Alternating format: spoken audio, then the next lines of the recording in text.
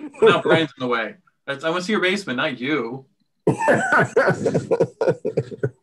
What is that chase over your right shoulder? Over here? Other side. Over Like, here. yeah, like that wood contraption that's built into the ceiling. That is an I-beam. And they put wood over it so you can put Oh, it's a drywall around it? drywall or Luan, whatever, to hide it. Weird. That seems like a ridiculous amount of 2x4s just to cover an I-beam. It is. They're not even on 16s. They're like 6 inches apart. What's up with that? They are. You could get away with like 24, but yeah, they put them on like 6 inches. It's like, oh my goodness. Yeah. Okay. That's why I was confused. I was like, what is that? That doesn't make any sense. Are we into home remodeling? Yeah, we're in a home remodeling discussion right now. Yeah. Looking at Brian's basement.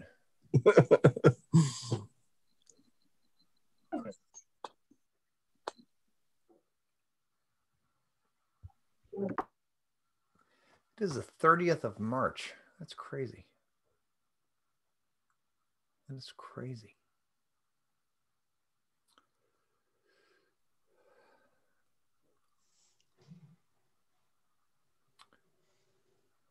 Okay, well, some people continue to wander, and I suppose as we go, so that's good. We'll hope they do. So we are going to finish Galatians 5 and then move boldly into Galatians 6 tonight. And probably need to start talking about what we're going to do next, because we're getting really close to finishing. There's not much to Galatians 6. It's just not very long chapter. So we're actually coming really close to the end of Galatians. And I was wondering, I guess there's two things to ask. One is if we want to keep doing this. And then the second is, if we do, what do we want to study?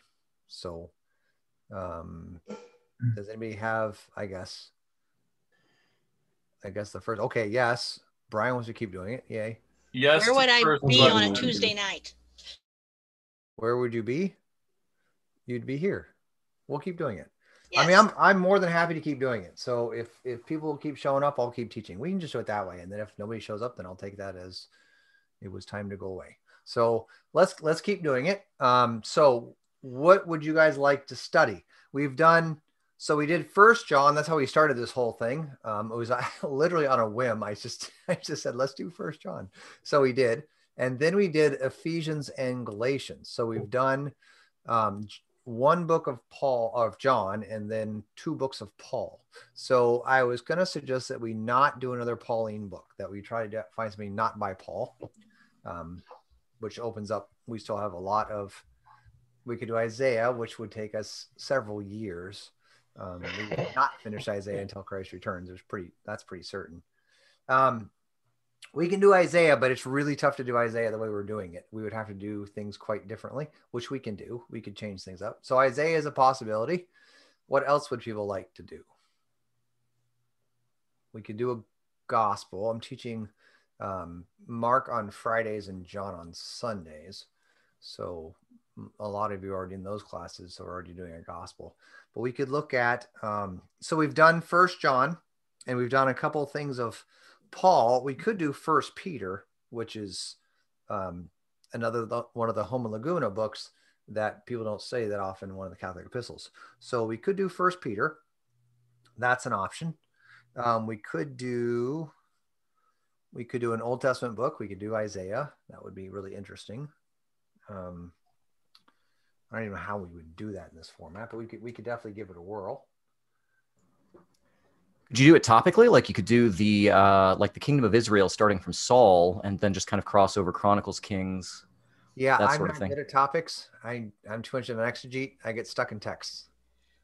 So Jeremiah? We could do Jeremiah. That would be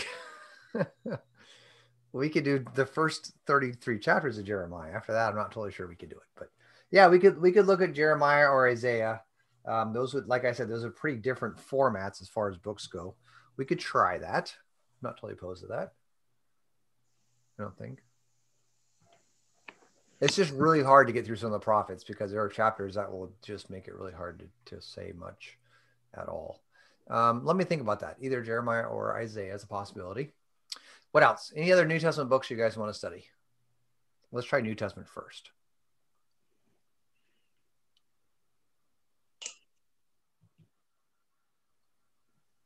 Yeah, we'll figure it out. Well, I was going to suggest the Peter, First and Second Peter, but you already mentioned that. So maybe First Peter. What do you guys think if we did First Peter? Philemon, we could do Philemon in one sitting, which I wouldn't, but we could try. We could do Philemon. Romans, we could do Romans, but I just did Romans on Friday mornings. We could do Romans. That'd be fun too. But I'd like to do a non-Pauline book just for a little bit. Then we'll go back and maybe do Romans next. Okay, so let's see. Let's think through first. Let's see. First on the list would be First Peter or a major prophet, one of the major prophets, Isaiah or Jeremiah. Matthew? Matthew is a gospel. We could work through Matthew. I don't know. So let's think about it for next. We're not going to finish Galatians this week anyway. So think about it for next week. You're welcome to email me or however you want to contact me. You're welcome to do that during the week and let me know what you think. Otherwise, I'll keep thinking about it and I'll come up with an idea of what I would like to teach of that list. But really, if you're something you want to work through, just let me know. We can consider that as well. So anyway, that'll be in a couple of weeks. We'll start that up. So anyway, we are going to finish Galatians 5 today and move into Galatians 6, which, like I said, is a pretty short chapter, so it won't take us that long to get through Galatians 6. We should be able to finish it next week if we don't get through most of it this week. Just a quick reminder, this is Holy Week. So what that means is don't go to church tomorrow night, but instead go to church Thursday night, Friday night, Saturday night, and Sunday morning several times, right? So Monday, Thursday, Good Friday, then you have Holy Saturday. If you can find an Easter vigil in your area and you've never been to one, it's worth going to. Check it out if you can. Otherwise, hey, it's COVID. You might be able to find one online. So that'd be cool. That's Holy Saturday. And then obviously Easter Sunday, this coming Sunday. So yeah, please avail yourself of those opportunities. And I always encourage everybody to read through the Passion accounts in all four Gospels during this most holy week when we meditate on the suffering, death, and resurrection of our Savior, Jesus Christ. So do that if you're able. Heard a wonderful sermon today at the IC Chapel on Jesus' prayer in the garden in Mark 14. So it was very, very good. IC Chapel is doing some cool stuff. Our chaplain is preaching every day this week. And also President Harrison is doing devotions online at 9 a.m. That's on the LCMS Facebook page. So if you want to watch President Harrison doing live devotions for Holy Week, 9 o'clock, Facebook, the link is in the chat live at, 9 o'clock Central Time. That's 9 o'clock Central Time for all of you who are in different time zones. So good stuff. All right. Well, let's pray. And then we will, 9 for devotions, 10 for chapel. Good. So then we'll pray and then we'll get to our study. Let's pray. Lord God, Heavenly Father, on this night, we pause and give you thanks again for your great mercy to us and our Savior, Jesus Christ. And as we journey to the cross this most holy week, we do so in repentance. For we are sinners, undeserving of your love. And yet you sent your Son for us to bear our sins and our sorrows in his body on the tree. So let us journey with him in repentance, but also in hopeful joy. For in his death and his resurrection, he has taken our burdens upon himself and given to us forgiveness, freedom, and life. So let us live lives of joy. We ask you this night to bless us with your Holy Spirit for wisdom, that as we read these words of Galatians, we do so according to your will and see our Savior, Jesus Christ. In his name we pray. Amen. Okay, so Galatians 5. We did a little discussion on fruit of the Spirit last week. and we kind of got through the chapter, but I want to kind of recapitulate some things, and we didn't get to say everything there is to say about the Holy Spirit. Obviously, we'll never get to say everything there is to say, but a couple more things I wanted to highlight. So we'll do a little bit of that, and then that'll give us the right frame of mind with which we run into Galatians 6, which really is kind of a different section of the book. So this is one place where chapter break actually does make quite a bit of good sense from the rhetoric of the book itself. So let's read Galatians 5, verses 24 through 26.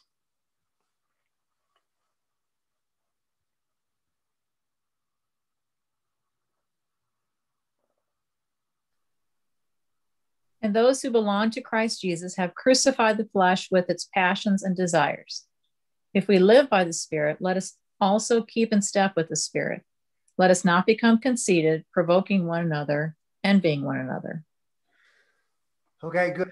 We talked about this last week. I just want to recapitulate this question. So how is life in the Spirit tied to justification by grace through faith? I know it's kind of a strange question to ask, but I just want us to kind of think this through. When we talk about this life in the Spirit, a lot of people are tempted to kind of say this is now a different conversation than justification. So this is in the realm of sanctification and our life in the Spirit and all that kind of stuff. And that's valid in some ways. But I want to look at the text in the way that Paul actually talks about it. Remember, he goes through the fruit of the Spirit. And he says, against such things there is no law. And then he says, and those who belong to Christ Jesus have crucified the flesh with his passions and desires. And then if we live by the Spirit, let us also walk or keep in step with the Spirit. Okay. So how is this life in the Spirit thing really tied to justification by grace through faith?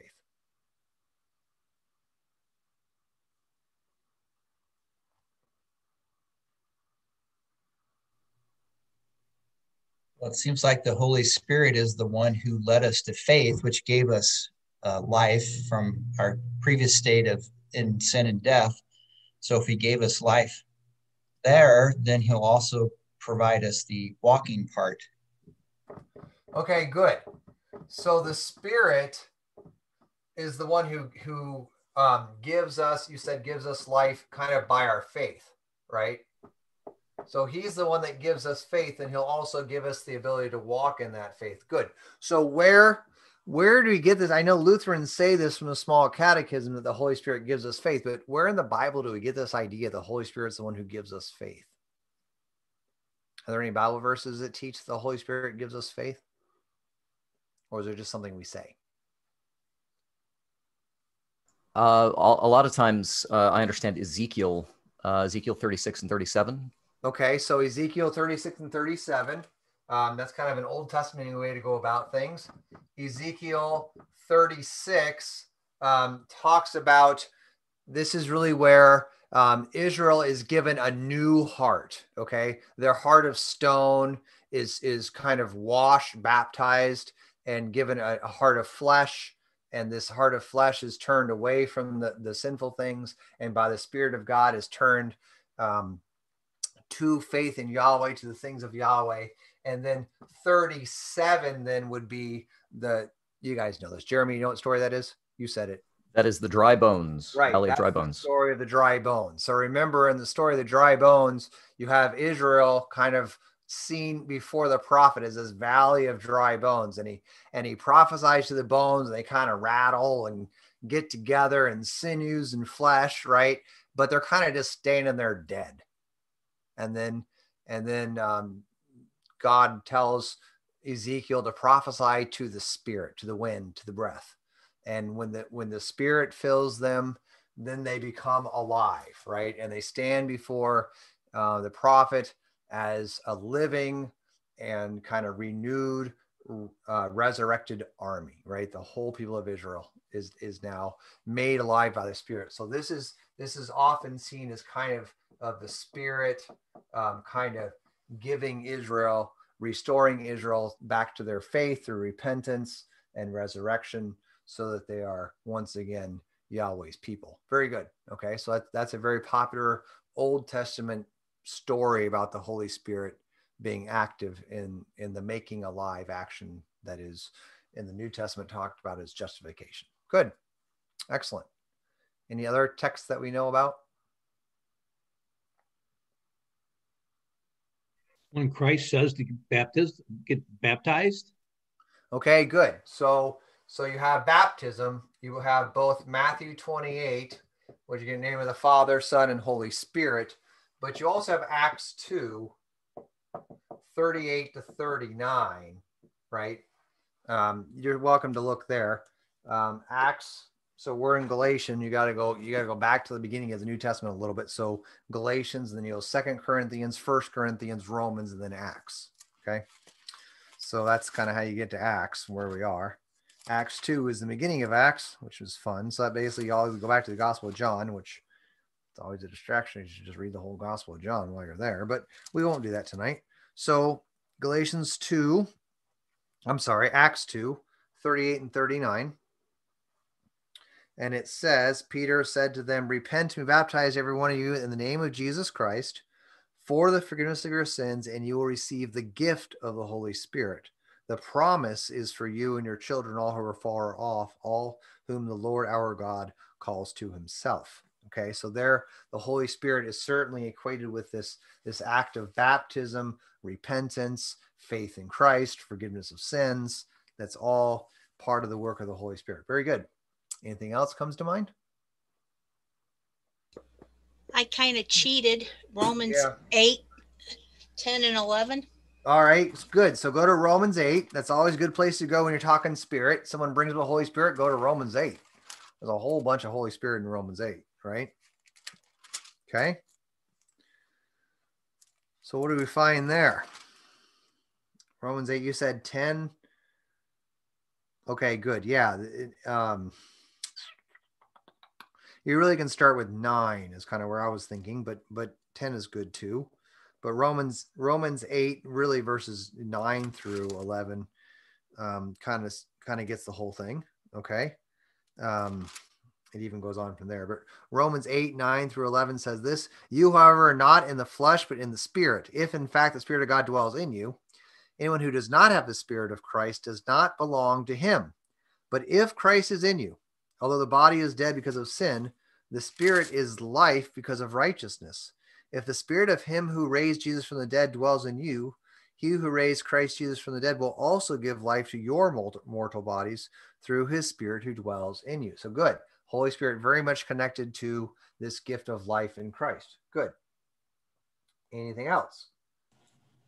Yeah. So go. What's that? John 14. John 14. Good. We're hitting all the good ones, aren't we? Aren't this fun? Look at all these Holy Spirit passages. Okay. John 14, you want to look at verses 25 and following if you're going to John 14, right? Is that what you're thinking? So John 14, usually, well, I mean, you can go a little bit earlier than that. I'm not going to leave you as orphans. So you can go a little bit earlier than that, like 15. So, but usually it is 25 and following. The helper, the Holy Spirit, whom the Father will send in my name, he will teach you all things and bring to remembrance all that I have said to you. Okay. So good. Now also go, since we're kind of going this direction, also go to 1 Corinthians chapter 12. And this is kind of usually one of the main proof passages for this also. 1 Corinthians chapter 12, verse 3. It's as easy as 1, 2, 3. That's how you remember this one. 1 Corinthians 12, 3. Okay. So this is kind of your clincher passage in some ways. 1 Corinthians 12, 3. Therefore, I want you to understand that no one speaking by the Spirit of God ever says, and no one can say Jesus is Lord except by the Holy Spirit. I always have trouble reading that first part out loud because I feel like, I shouldn't say it if I've got the Holy Spirit. So no one can say Jesus is cursed if he has the Holy Spirit, and no one can say Jesus is Lord except by the Holy Spirit. So here we have a pretty clear indication that faith in Jesus really is something the Holy Spirit alone gives us. Okay, we had John 14 in there. We had Romans 8, 9 through 11. That's good stuff. Okay, and part of what I want you to see in this little listing is that some people think that our doctrine of the Holy Spirit is kind of less developed or less prevalent in the New Testament than the doctrine of the Father or the Son. But really, when you start looking around at the Holy Spirit passages, they're pretty prevalent and they're pretty important. So this Holy Spirit working stuff, it really is the person of the Trinity that we talk about when we talk about us believing in Christ and being sustained in our faith in Christ. Okay. So when you're going to equate the Holy Spirit to our faith in Christ, both giving it to us, but also sustaining it.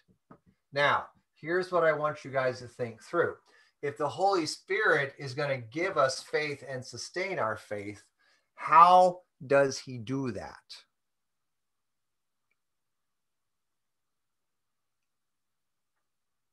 How do you get faith and sustain faith? The word. Okay, good. So the first thing I want you to think about is when you think about the Spirit, think about the word, right? Think about the word, because the Spirit is always working through the word. That's where he's working. He's not working apart from the word. He's working in the word, through the word. Okay. So, yep. It also makes me think of the virgin birth. Good. When you think of the Holy Spirit. Good. Good. And that's a fulfillment of the word. Well, right? It's a fulfillment of the word, and it's also how did it happen in Matthew 1 and Luke 1? The angel Gabriel did what?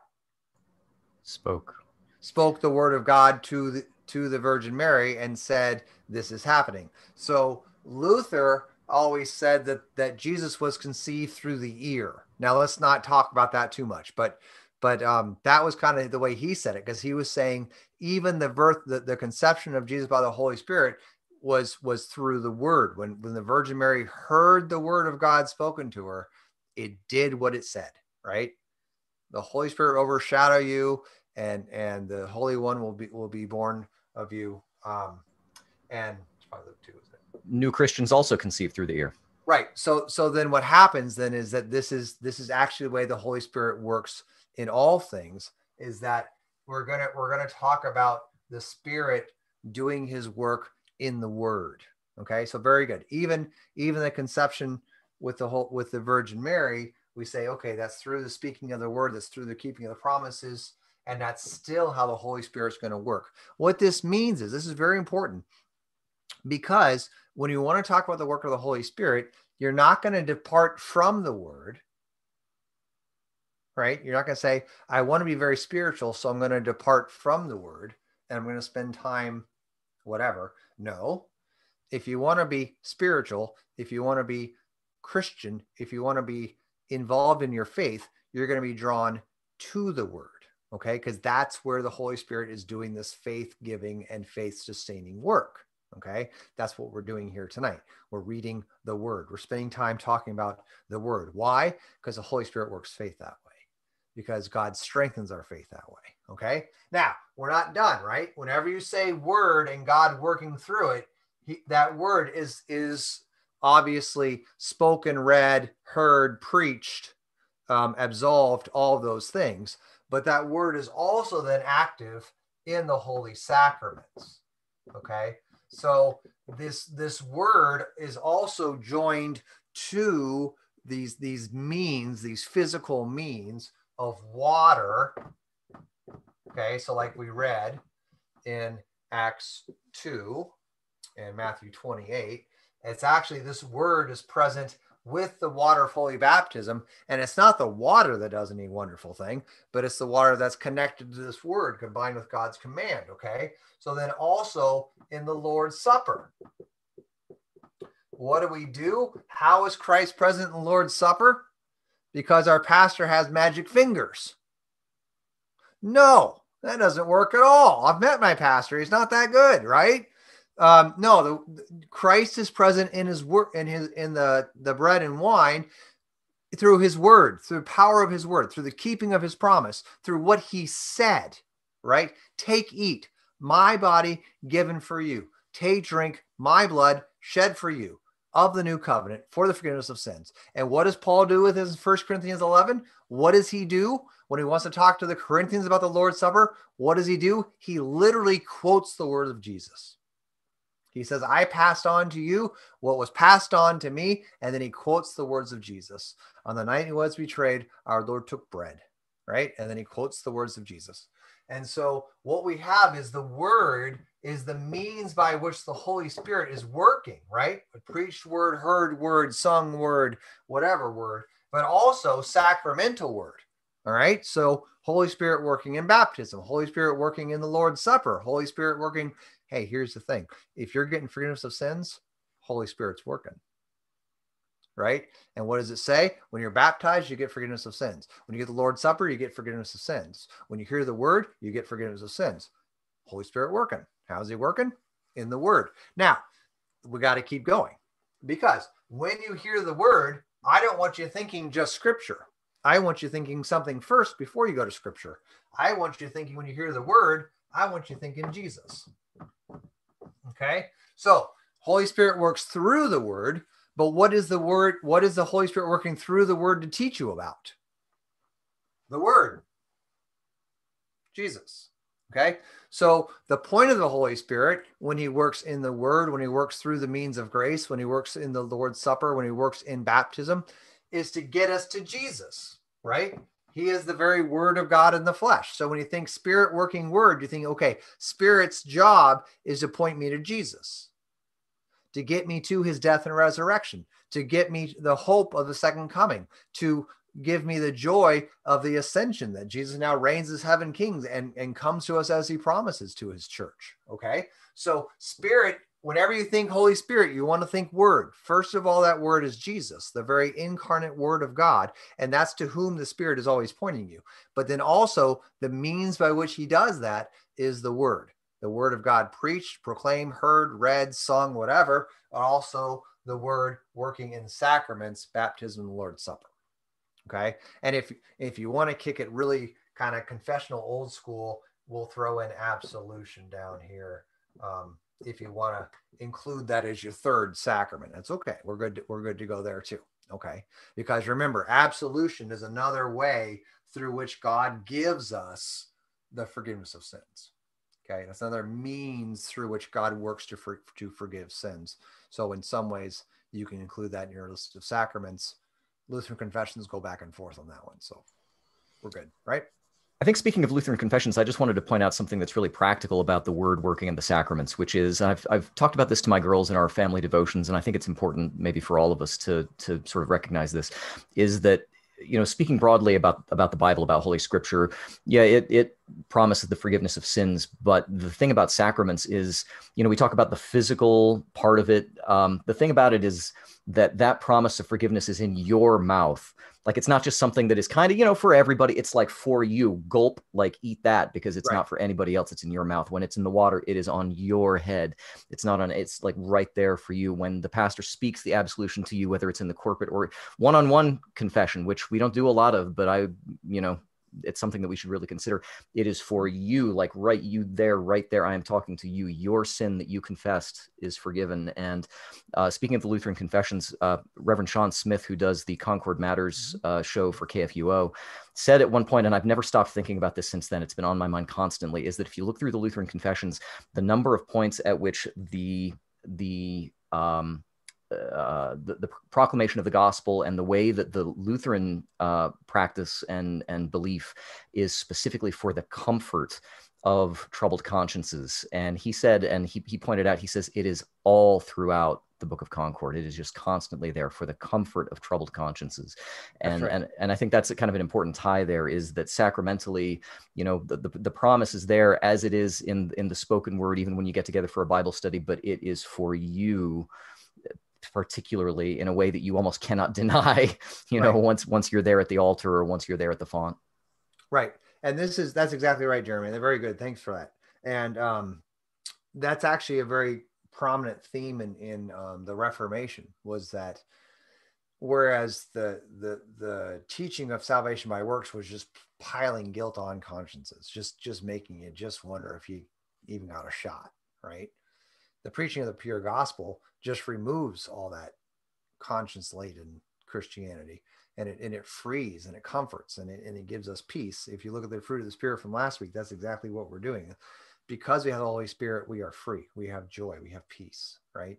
Our consciences are liberated from the guilt of sin because that sin is placed on Jesus, and we get his forgiveness. And that's exactly right. And it's not something that is found in every faith tradition, which is a little bit confounding. I mean, the more you sit down with the Lutheran confessions, you're like, why does everybody not think this way? Because otherwise you're going for the guilt, or you're going for the uncertainty. Like, oh, am I one of God's people? I didn't do anything good. Like, oh man, I fell to my pet sin again this week or this day or whatever. Right. And it's just like, and they specifically cling to that. They hold on to like, no, this is the way it works. God is sovereign. And are you one of his people? You better show it, because if not, Right.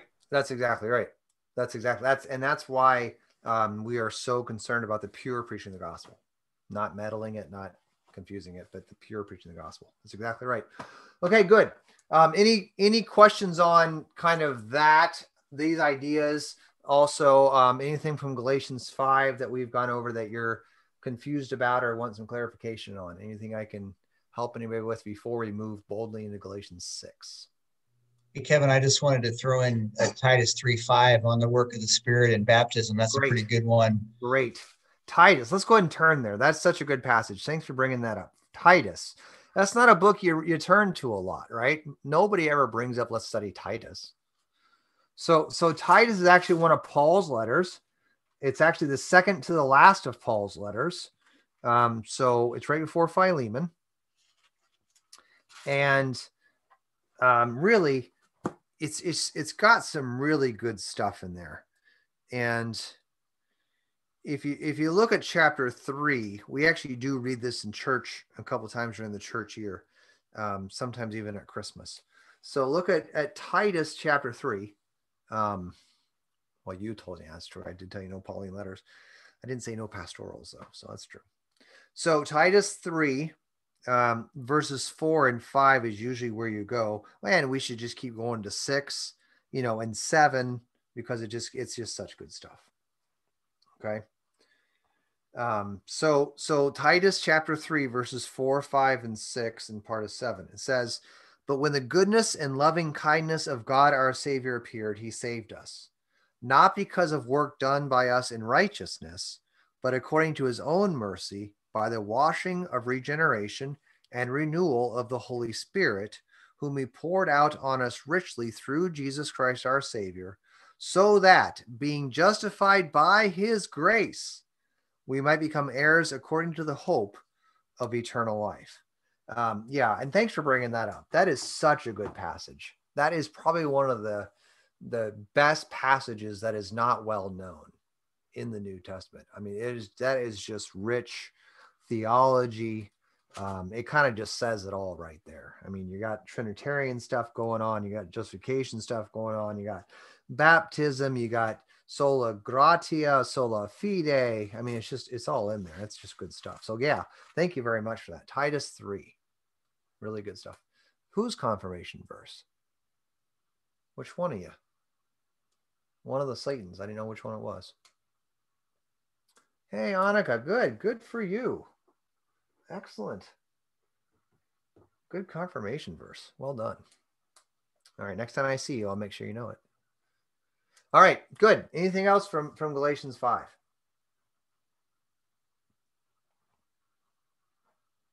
Now everybody's thinking we should study Titus.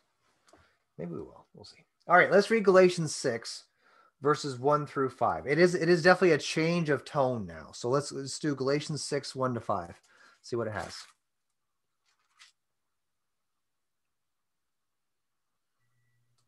Brothers, if anyone is caught in transgression, you who are spiritual should restore him in a spirit of gentleness. Keep watch on yourself, lest you too be tempted. Bear one another's burdens, and so fulfill the law of Christ. For if anyone thinks he is something when he is nothing, he deceives himself. But let each one test his own work, and then his reason to boast will be in himself alone and not in his neighbor. For each will have to bear his own load. Okay, thank you very much. Not saying that makes a whole lot of sense, but there you go. There it is. One thing I want you to see in this section is that he alternates between you plural and then talking about an individual person. So it usually follows a pattern of an overall statement to like the whole church and then an individual admonishment. And they actually flip as far as what he's saying. Okay. So he's like, if anybody's caught in a transgression, y'all who are spiritual should restore him. But look out, just in case you fall into temptation, right? So it's kind of this back and forth and back and forth. And you'll see that pattern as it goes. It's a little less obvious in the English because our you is singular and plural all the time, but in Greek there actually is a difference. So that's the pattern. All right, so number two, it's 33 minutes later, we're number 2. We're not going to finish Galatians tonight. That's just all there is to it. All right, so number 2, how does the Christian live out their freedom? Just looking at this passage as a whole, we talked about in Galatians 5, it starts off with freedom. Christ has set you free, but don't use your freedom to indulge the sinful nature. Okay, submit again to yoke of slavery. So how then does a Christian live out their freedom? Bearing the burdens of others. Right. Okay. So the Christian's freedom is oriented toward others, in service to others. Okay. Does that make sense? Christian freedom is oriented towards the service of others. Okay. So Christian freedom means that Christ has set us free from my sin so that I can serve others. Okay. Now, this is very different than American freedom or political freedom, which is all about my rights. Okay. Christian freedom is not about my rights. Christian freedom is about your well-being. Okay. I've been set free from my sin so that I can serve you. And this is really what Paul is now going to get the Galatians church to understand, is that Christ has set you free from being under the law, right? So now that you're free, what do? You serve each other. You become the slave of the other. You don't use your freedom to serve yourself, because that'd be putting yourself back under the law. Don't do that. Instead, use your freedom to serve each other. Okay. So this is really going to be the big theme then, whenever we talk about living out the Christian life or living in Christian freedom, is that we've been set free from sin so that we can serve one another. Does that make sense? I would say furthermore that it's only in Christ that we are even able to undertake that thing. Dietrich Bonhoeffer had a really great quote, and I was trying to find it and I couldn't do it in time, where he says that anytime you forgive somebody who has wronged you, and I'm paraphrasing this, but you are bearing a burden that Christ already bore on the cross, and we ultimately give up the burden that we bear in forgiving others. You know, even when we're hurt and we've been wronged, we give that up to Christ who already bore it for us. Is that in Life Together? I gotta find it. I'll find it before the end. I think it's in Life Together. Yeah, I think it is. I think it's in Life Together, which is a great little book about how to live out your Christian faith in community. It's an astounding little book, and I like it because it's little. But yeah, so that's a very good point, and that's kind of what we're getting at, is that the one who sets us free is the one who bears the burden of these sins, not you. So now when a Christian brother or sister is caught in a transgression, those who are spiritual, that's the body of Christ, right? That's the body of Christ. Those who are walking in the Spirit, those who have the fruit of the Spirit, those who are set free by the Spirit. When there's someone who's caught in a sin, the church then works to restore that person, to help them, to bring them along, right? And the most important thing the church does is we bring them. Where do we bring them? We bring them to the cross of Jesus Christ, and we say, hey, well, I erased it all, right? But I say, hey, let's get you to an encounter with the Word. Let's get you to a place where you repent of that sin and you receive the absolution, right? Let's get you to a place where you repent of that sin and you receive the Lord's Supper. Let's get you to the place where you're hearing the scriptures, you're meditating on the word of God, and you realize that the way to overcome your sin is not self-help books, but it's actually confession and repentance in the word of God. And then the encouragement of your brothers and sisters in Christ to help you as you continue to wrestle with this temptation that you're facing. So if you identify to me a temptation you're facing, the first thing I want to do is I want to get you to repentance, to recognize that it's a sin that you're facing, not just a bad habit or a bad decision, but actually a sin.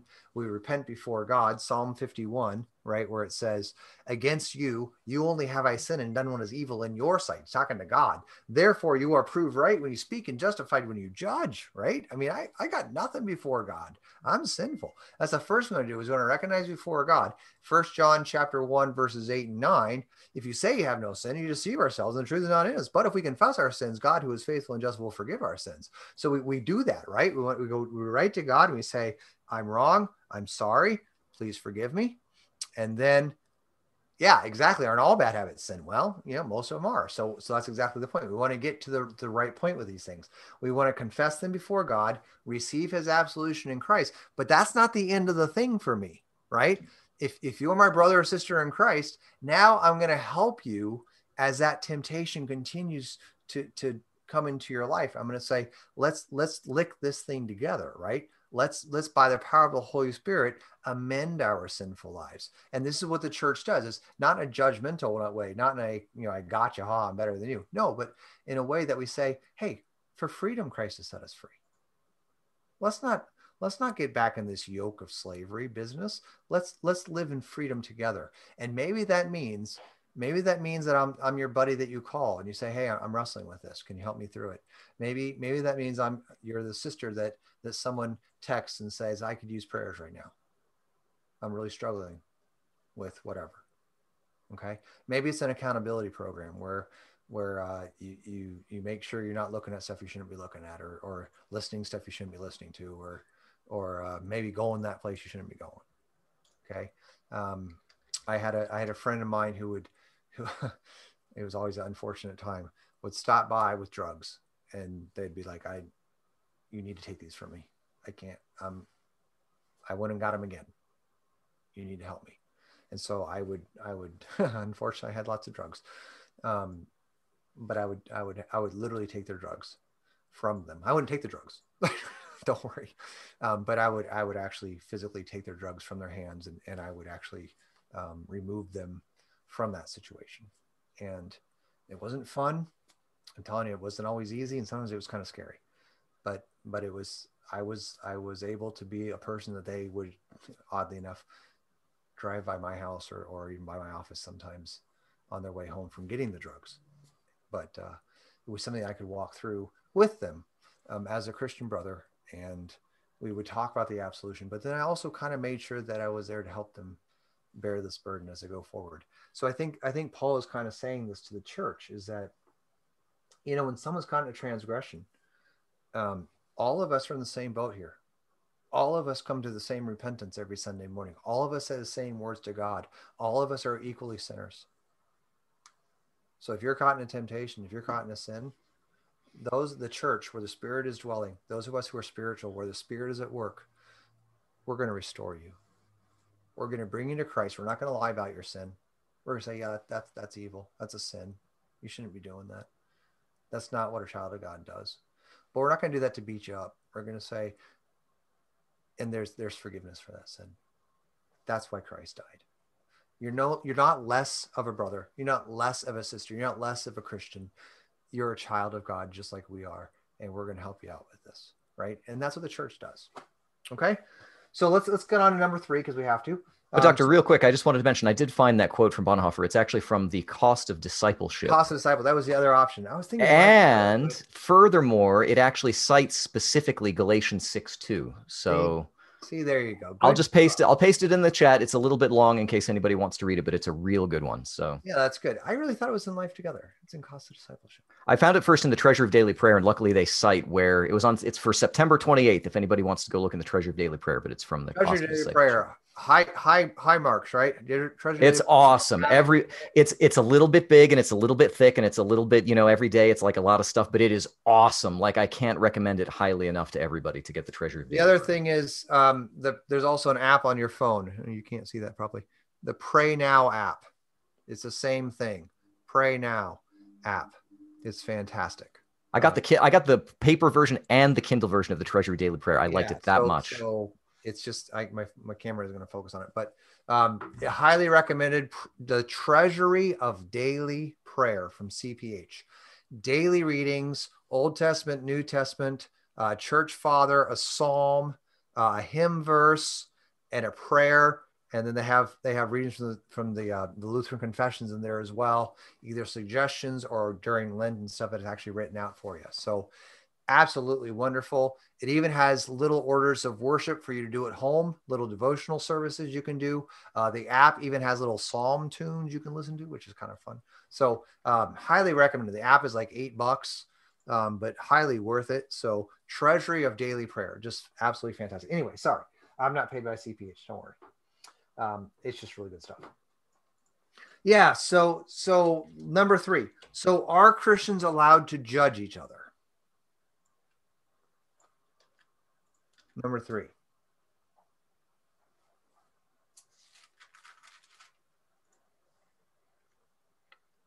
Yes, or you wouldn't know if somebody was in trouble.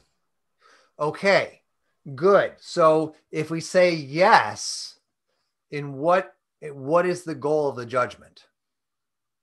To bear that burden. And to bring them where? To repentance, to the right. Word. To get them to Christ. Okay. So we are allowed to judge each other, meaning I can look at your actions and say, that's a sin.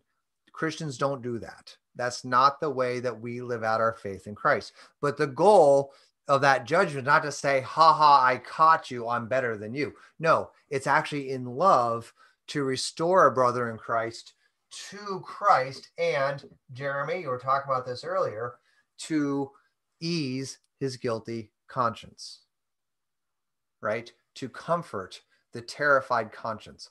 I'm caught in a sin. Maybe God can't love me. Well, part of the reality of being a Christian is that we're allowed to look at each other and say, yeah, you're right. That's a sin. That's not a good thing. You shouldn't be doing that. You should not have done that.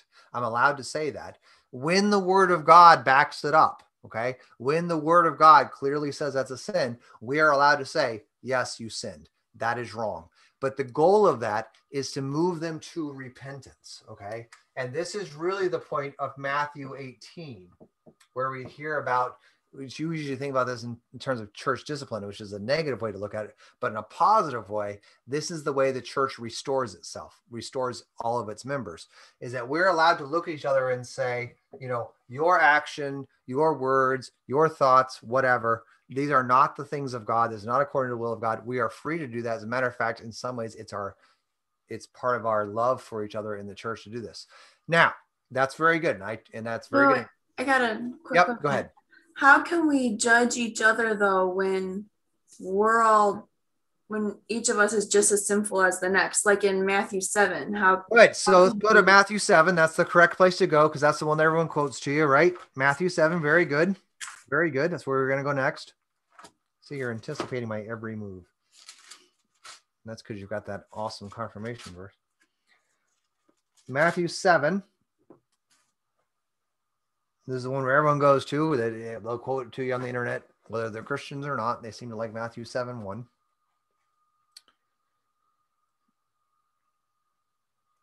Okay, so Matthew, the first book of the New Testament, Matthew, written by Matthew, who was one of the apostles. So Matthew and John, the first and fourth gospel was written by apostles. The middle two, Mark and Luke, were written by non-apostles, but under the authority of an apostle. So it still works. So Matthew chapter 7, verse 1 says, judge not that you be not judged, or King Jimmy, lest ye be judged.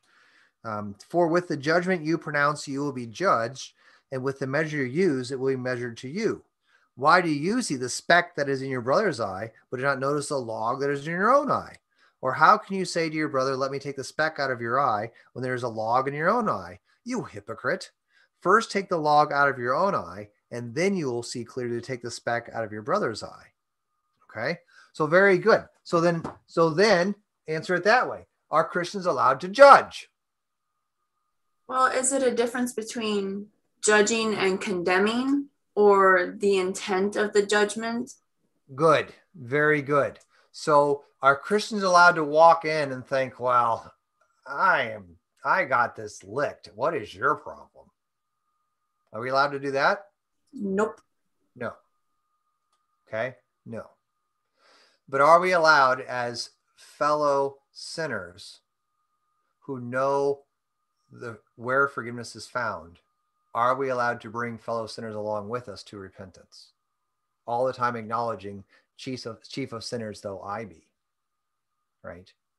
See, you're exactly right. And that's why I asked the question I did, because Christians are allowed to judge each other, meaning we can look at each other and be honest about what a sin is. We don't need to hide that. We don't need to pretend, because we know where the cure is, right? We're not leaving someone their sin, but we're not allowed to judge in a way that we look down on our brother, because remember, they are a brother, or sister, which means their sins are forgiven just as much as yours. And you don't have a right to say otherwise. Because if Jesus says they belong to him, if Jesus says they are forgiven, well, guess what?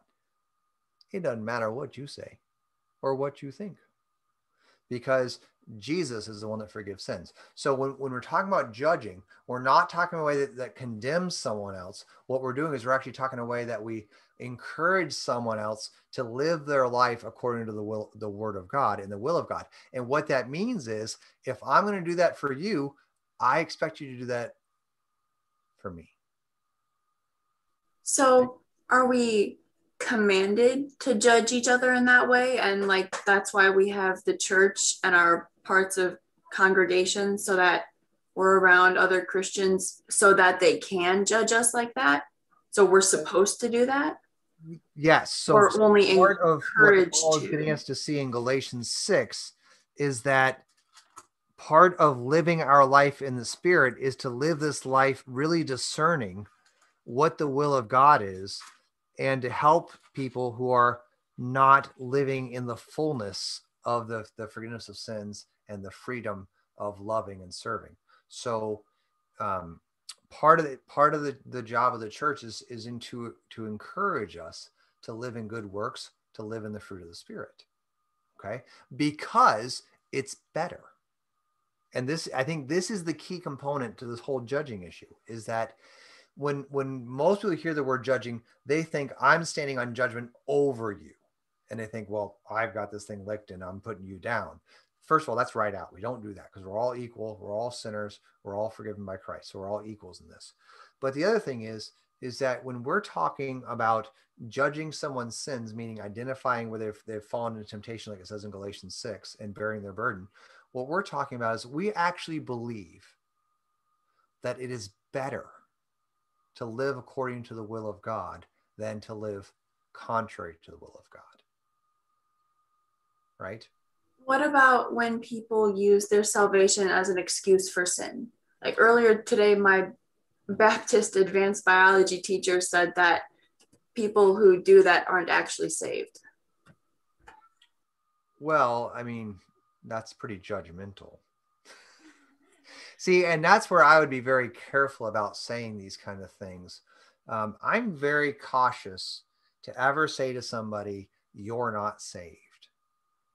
I've said that, but it was after a very long conversation and lots of attempts to bring them to repentance, where they finally just said, I don't want any part of your Jesus. I don't want any part of your repentance. I'm going to just keep doing what I want. I said, I'm kind of concerned that you're not actually saved. But that was after a lot of conversation. And I'm very, very leery of these statements where people say, well, anyone who holds this opinion can't be saved. And I kind of go, uh-oh, I'm probably out then, because I guarantee you there's something my brain can't get around that God is going, oh, come on. That's plain as day. And my little pea brain is going, no, it's not. I don't get it. So I do not think it is right. I don't think it's proper. I don't think it's biblical to say those kinds of statements where, basically you have to have the correct doctrine in this list of doctrines in order to be saved. That actually is fundamentalism, where there's kind of a list of things that you have to hold to and believe in Jesus to be saved. We don't do that.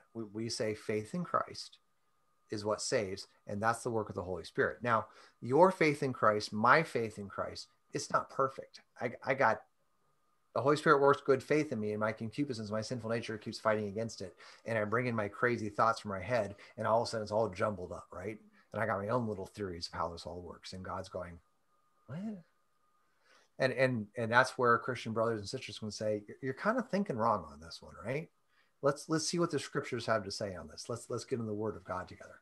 So, I'm sorry. What do they say you can't do to be saved, or if you do this, you're not saved?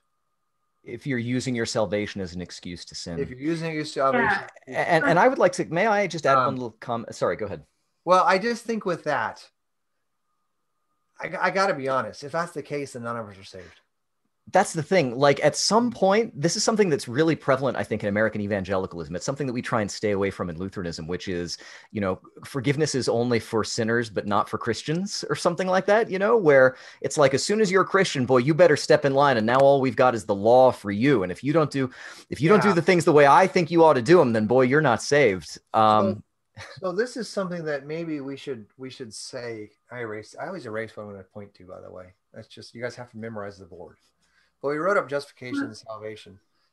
Justification is a one-time event, but it happens all the time. It's such a weird thing. You were justified when you were baptized. You were justified when you were given faith the very first time, but you're also justified today. And all the sins that you committed up to this point are gone. And that's true again tomorrow. And that's true again in 45 seconds, is that Christ bore your sins once for all on the tree. And that counts for you from now until the day he returns, and every day thereafter. And this transaction of God to save us is not kind of, now that you're in, you kind of get a different set of rules. No, it's the reality that he saved me from my sin, and he continues to save me from my continued sins.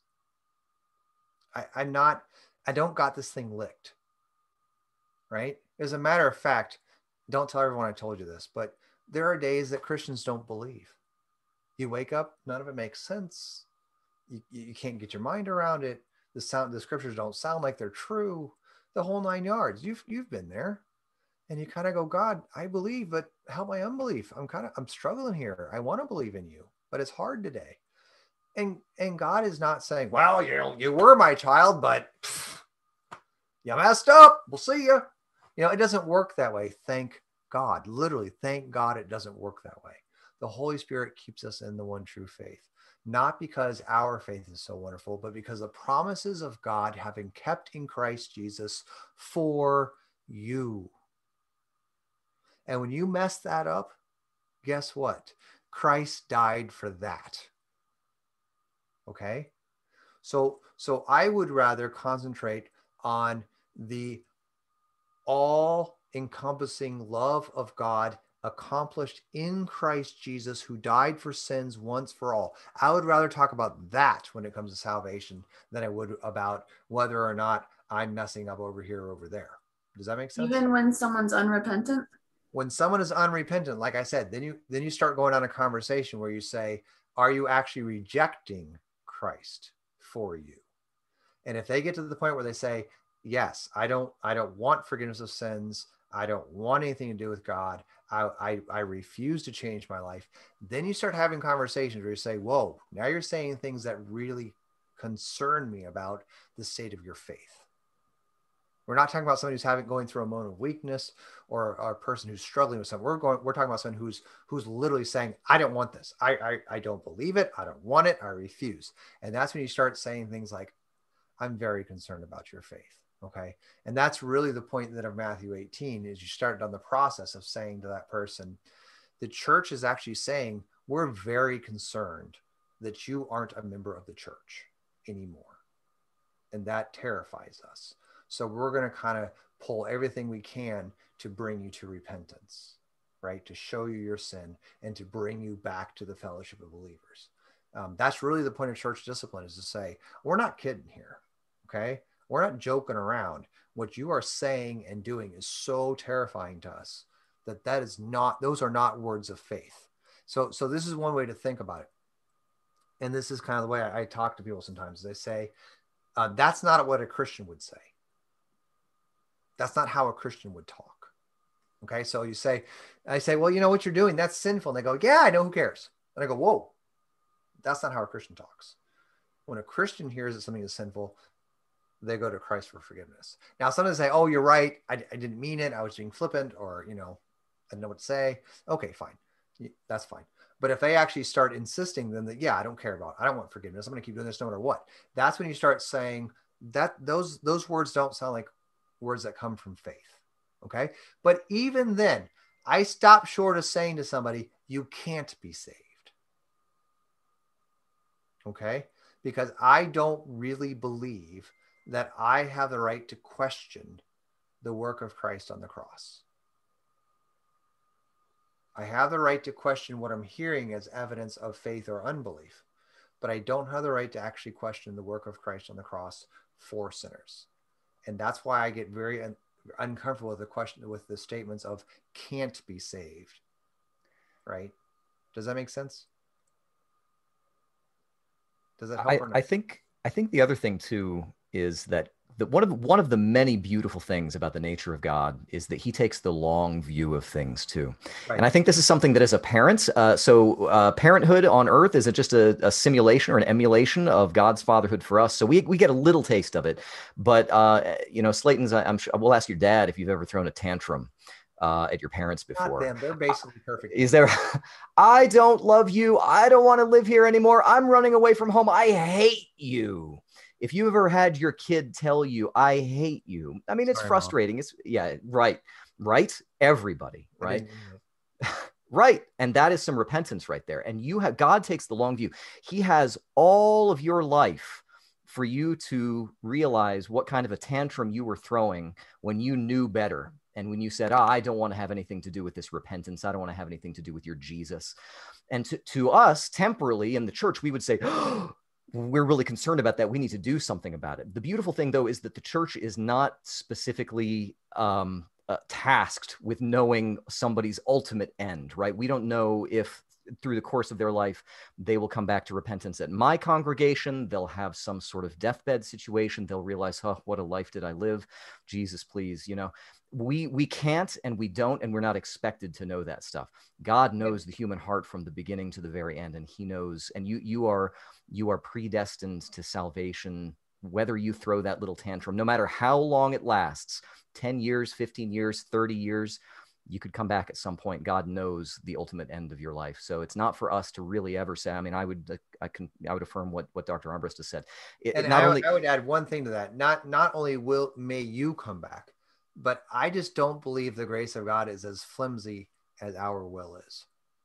Yeah. I believe God's love and his mercy and his grace is actually stronger than my silly will. I'm sorry, I just do.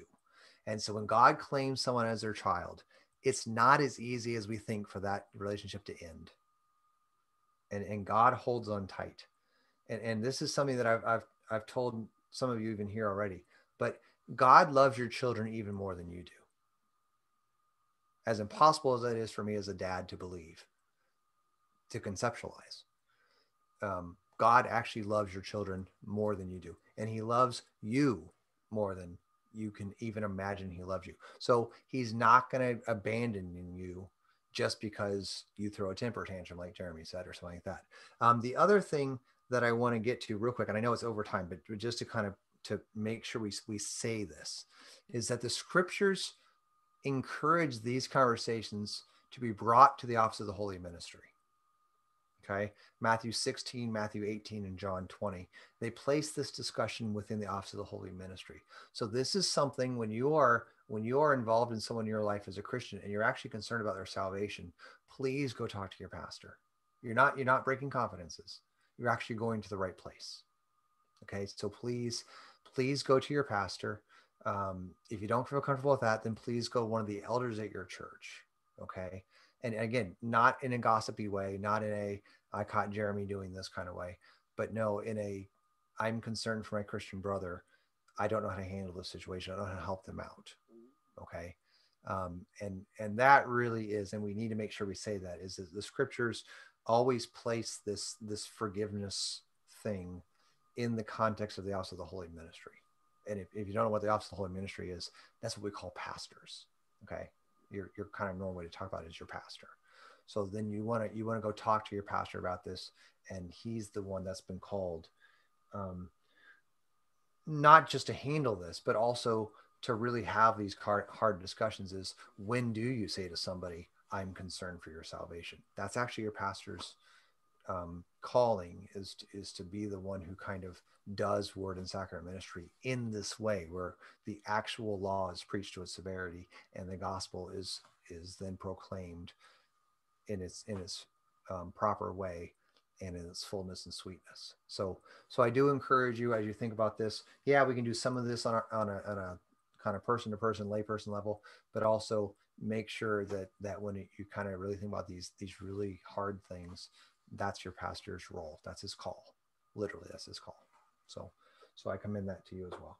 All right, good discussion. I'm sorry, time warped on us a little bit there. It's 8 o'clock already. So we will pray and let people go that need to go. Again, I really encourage you, if you can, please get to church Monday, Thursday, Good Friday, obviously Easter Sunday. You find an Easter vigil nearby, that's good too. Read through the Gospels, read through the Passion accounts on all 4 Gospels if you have an opportunity. Good stuff to do. So we'll pray, and then we'll let you go for the rest of this Holy Week. We pray. Lord God, Heavenly Father, I'm weak. I need restoration by your Spirit. I need forgiveness. I need him to strengthen my faith. And I need your Son to be my Savior again this day. So we rejoice that every time we call upon you, you are the God who rejoices to have mercy, the God who rejoices to forgive sins and to remove iniquity. You are the God who has conquered sin, death, and the devil, and given to us the victory in our Lord Jesus Christ. So teach us to live in freedom and to bear one another's burdens as we point all people to the cross of Jesus Christ, our Savior. In his name we pray. Amen. Thanks, everyone. Thanks, Thank you, Kevin. Thank you. Thank you. Thanks, Kevin. Blessed week, Kevin. You too. Thank you. Kevin, Yep. I was thinking I'll throw out, how about Micah? Ooh. I was going to say a minor prophet. Let me look into that. Micah could be fun. Micah might be a good idea. We did Habakkuk a while back, so maybe we'll do Micah. You can learn about real justice and We mercy. can actually talk about, there's some important passages these days in Micah. That's not a bad idea, Susan. Let me look at Micah. That might move up the list pretty quickly. That could be fun. And it's not that long of a book, really. Right? It's short and it has allusions to Christ, the coming of Christ. Oh, yeah. It has a lot of stuff in it. It's got some verses you know pretty well. So let me think about Micah. That's a good one. I like that. That might be top of the list all of a sudden. Cool. Good. Do we want to stop YouTube? Oh,